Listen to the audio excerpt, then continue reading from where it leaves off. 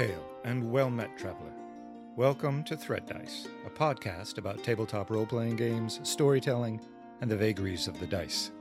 I'm your host, Andy Fling. I am one-third of the team at Tumbledie Games, a young company developing a new hybrid storytelling RPG called Trove.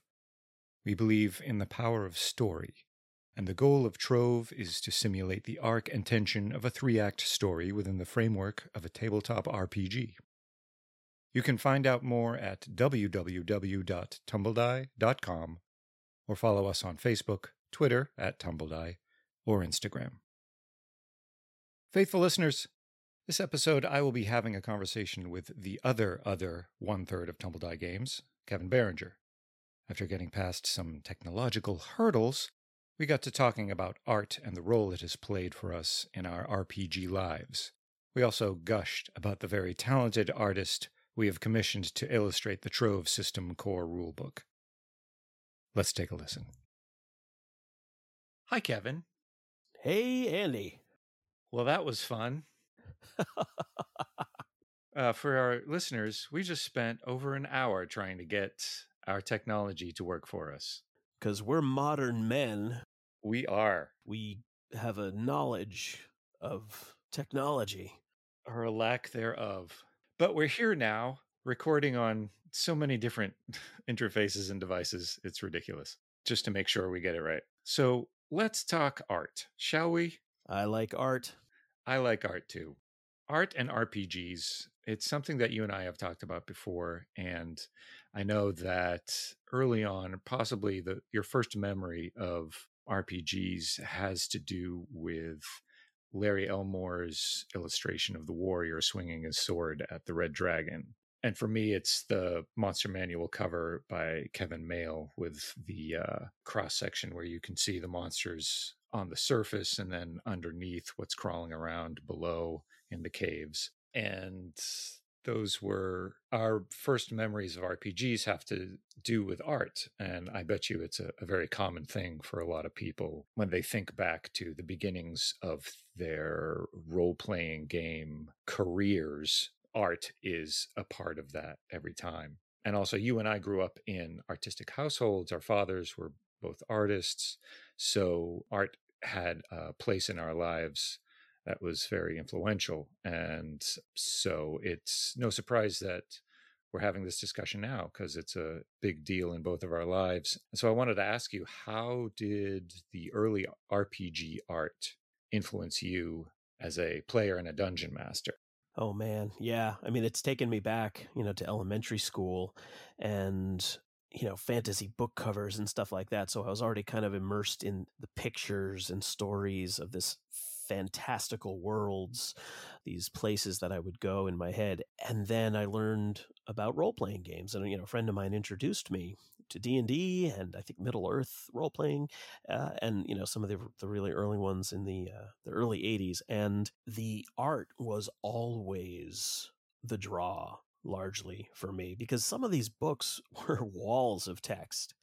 They were really dense and tables and charts and interspersed with sometimes very simple line drawings, very basic, but amazing subject matter, like gelatinous cubes and mimics. I don't know if we're allowed to say mimics. I think that might be copyrighted, but chests with teeth, and monstrous traps. And I'll let you know if we get a cease and desist order. Yep. Please get back to me on that. Right. And, we can bleep it out.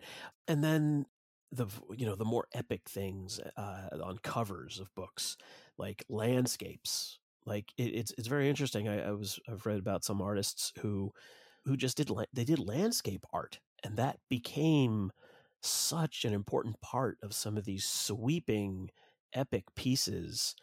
And you see mountains in the background and you see weather patterns and you see castles off in the distance. And it just, opens up your imagination even further to the depth of the worlds that you're creating. And so, of course, when you're building stories for role-playing games, it's encouraging you to stretch, and think even more and dig up stuff that you wouldn't have come up with. They're inspirational. And of course, how many 10-year-old kids are going to think of describing the sound of clinking chainmail when they're role playing until they look at an image of a warrior draped in chainmail?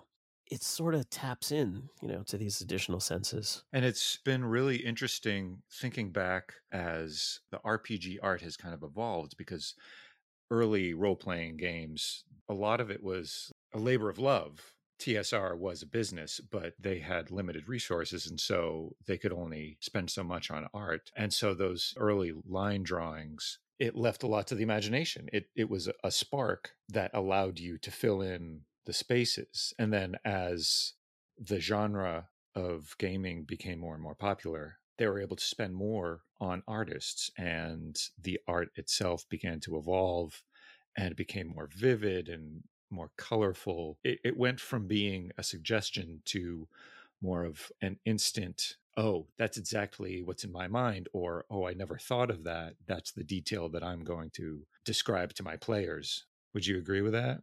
I would. I mean, the more detailed a piece is, big, color, sweeping, and very specific faces of characters. It's like if you read a book and then they make a movie out of it, Right. and the actors that they cast don't necessarily resemble what you had in your head, but it's informed. Yeah. You end up blending your memory with perhaps the actor's face and the face you remembered. And of course, movies also come from somebody else's mind, right? So it can expand your own ideas. But with role-playing games, one of the interesting phenomenon that I remember as a young kid, the simple line drawings, the simple art in modules and in books. I loved it because it felt accessible. It was a kind of a rough template, a rough pattern, but it wasn't incredibly polished. And I had friends who could draw better than that. It was, yeah. I mean, not myself, but I had some talented friends who could draw, and they could do better than some of these illustrations. But that was a good thing because it made it accessible, and it encouraged me to start drawing my own characters. I wanted to portray them. It sort of gave me license to do that because it said, you don't need, heavy duty oil paintings with full color and all that to get into this, to start envisioning the story and the characters that you're telling. And then, of course, you do start getting these really amazing artists, like Larry Elmore and Keith Parkinson, Clyde Caldwell, and all these people. And and that's of course back in the 80s. There's a whole new generation of artists now, and they envision things that I never imagined on my own, especially because I'm a middle school kid and these are adults, so they're more worldly and they're sharing their wisdom with me through their art. And it helped my storytelling. It helped my imagination, and gave me ideas for characters and things that, I never would have had otherwise. Yeah. So art is absolutely an essential part of the whole game. There's definitely something to be said for the simple line art in the early the early years of the game, and something to be said for the super talented art that's often used now.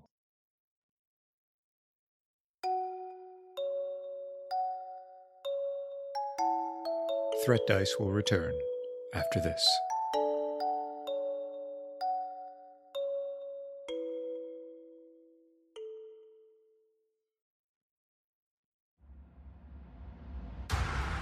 Are you looking for a D&D podcast with a dark side? Something more like Game of Thrones and less like Monty Python? Tale of the Manticore is part dark fantasy audio drama, part solo D&D RPG. There's no plot armor here. The dice make all the important decisions. Join me as I resurrect the excitement, wonder, and emotion of old school D&D. Made for a mature audience, Tale of the Manticore is both a fiction and a game. It's the story where chaos rolls.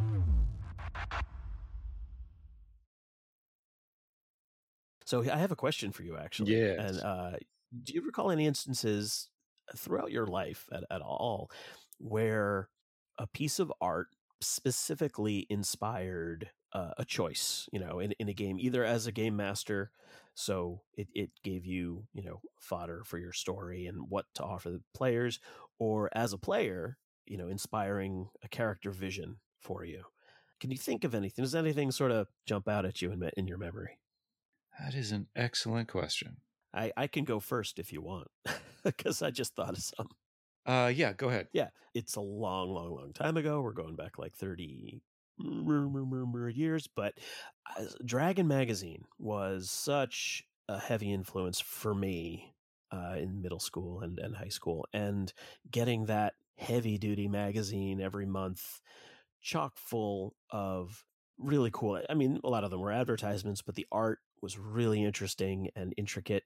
And a lot of the time, the art accompanied a piece of fiction, as well as game supplements and things like that. But the covers were, again, some of these really heavy hitting artists. Larry Elmore did a lot of covers. I know Keith Parkinson, so Clay Caldwell again, and there are a couple that stand out in my memory, and one of them is really poignant. It's a woman, I think a barbarian healer or cleric, kneeling in the snow. She's on her knees, and they're on a hillside. And I think this was an Elmore piece. And they're on this snow-covered hillside. Again, it's a landscape. So they're in the mountains, surrounded by snowy mountains and pine trees. And off in the distance, you see a giant walking away. Oh, like lumbering away. I know exactly what you're talking about. Yeah. Yeah, and there's a wounded warrior at her knees that she's trying to heal, and that gave me a bunch of ideas. It gave me ideas for a player story, sort of a player concept, a character concept, and also as a game master. And I think it also led into early Forgotten Realms. I think it was around the same time period that the Forgotten Realms box set first came out. And, that cover of, I think it was a warrior from the Moonshae Isles or something like that. And it was really visceral. And so I remember opening it up and linking those two in my mind just because of the art. And there were mountains and landscapes and stuff in the Forgotten Realms. And I just linked the two so that all of a sudden there are people there and stories there and these personal, emotional experiences.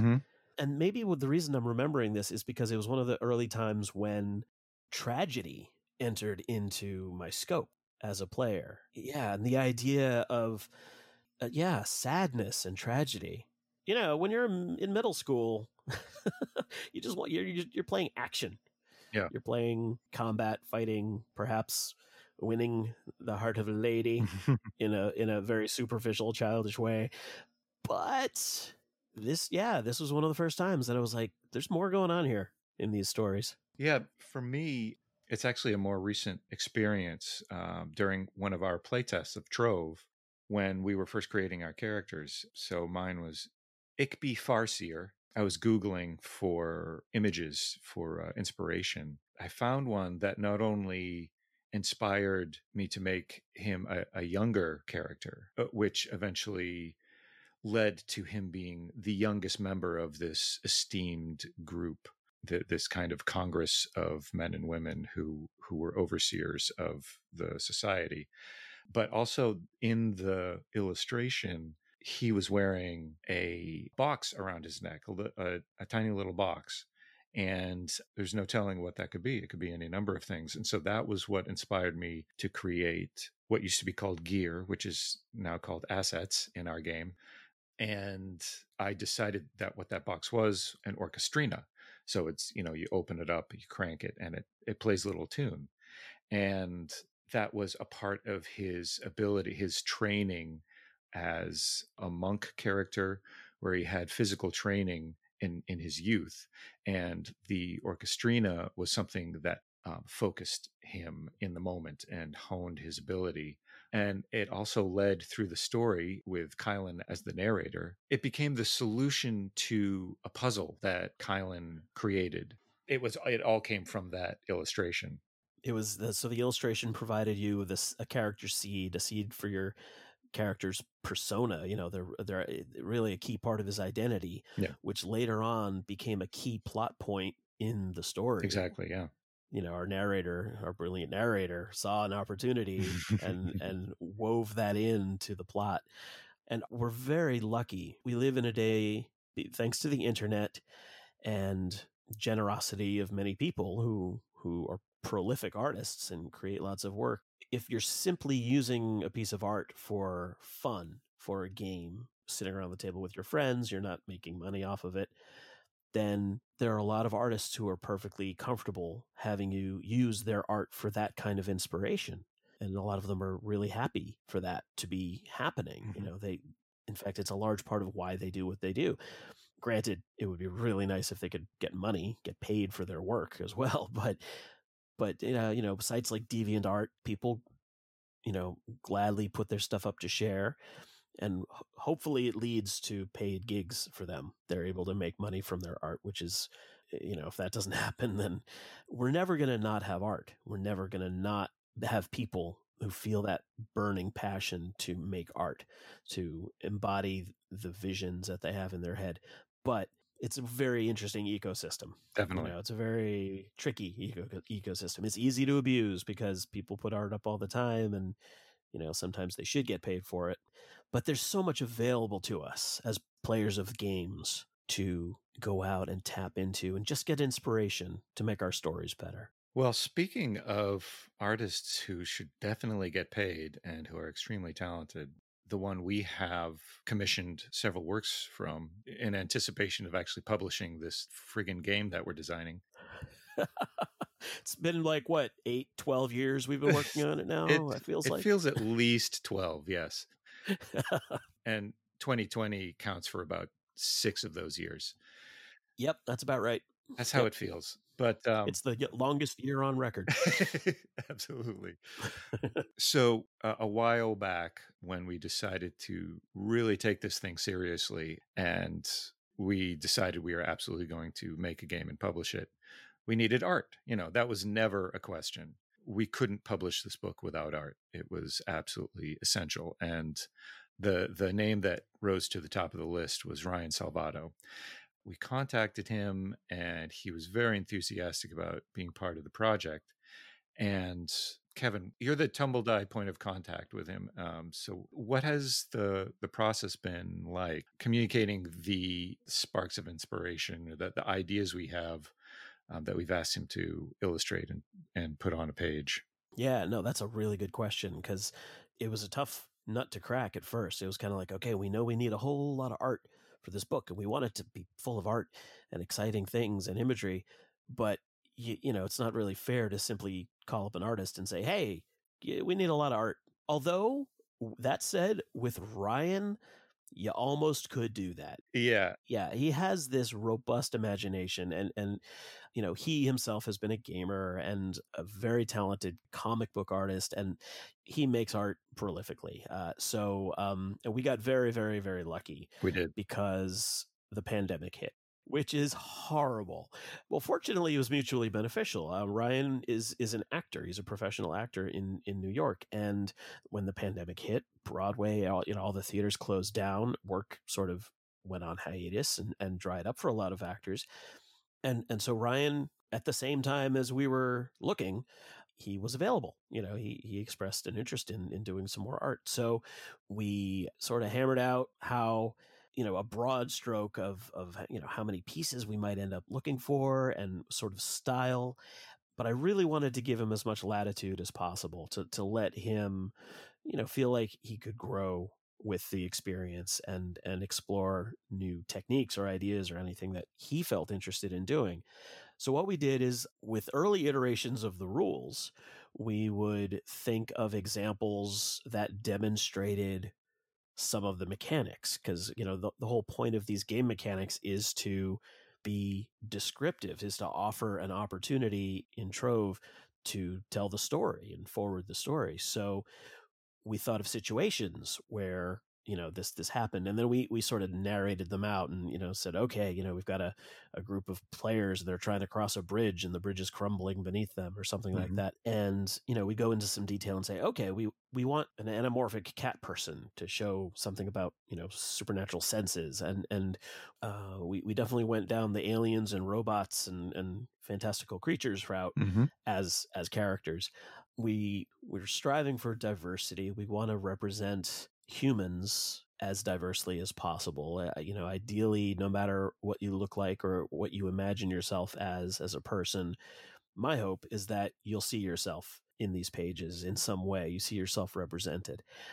That's important to me, and I think it's important to all of us. We've had a lot of conversations about it, and Ryan is right on board with that.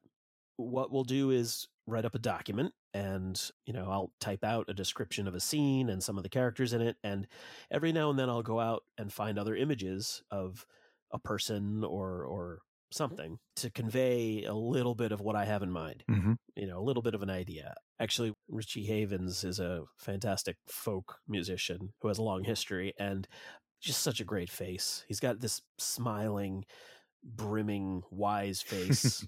And so I sent a picture of him to Ryan, and he created this amazing wizard character, who's pouring through tomes and ecstatic about it. And it's just it felt really good to do that. So there's a lot of little backstory in some of this artwork that Ryan's making for us. And he's diligent. He'll start off with rough sketches and ideas and send them to me, just shoot them to me on his phone, on our phones. And we'll go back and forth a little bit. If what he shows me seems to fit what I had in mind, then I'll just say, go for it. And sometimes very rarely, but every now and then I'll ask for a slight tweak, or can we change the perspective or something like that. And he turns on a dime and spits out exactly what I asked for. Yeah, the combination of his ability to give exactly what you or all of us have asked of him, as well as his ability to take the idea that we give him and give us something we never would have expected that is 100 times better than what was in our mind. He's a great talent. I'm so happy that we have him on board. And he's going to be so embarrassed by this, I think. He's a humble guy. So we're just blowing smoke right up his ass right now. It's really... Well, it's something I remember through the whole process, and this is, if we have any listeners who are planning or in the process of making their own game, Godspeed to you.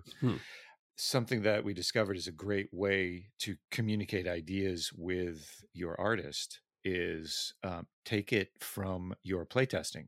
If you're having trouble coming up with ideas for pieces of art that you want to be in your book, an excellent source is your playtesting. And that's something that we did, is we simply described scenes in our latest playtest session. That was a great source of ideas to illustrate what we want to get across, how we want to illustrate the rules. Yeah. I mean, and you're absolutely right. Like, it was a great resource because, we sort of started off just trying to come up with all these things on our own. But then we realized that the playtesters are giving us exactly what we need. They're coming up with characters and really interesting scenarios and specific scenes. And and then Ryan has illustrated a couple of those.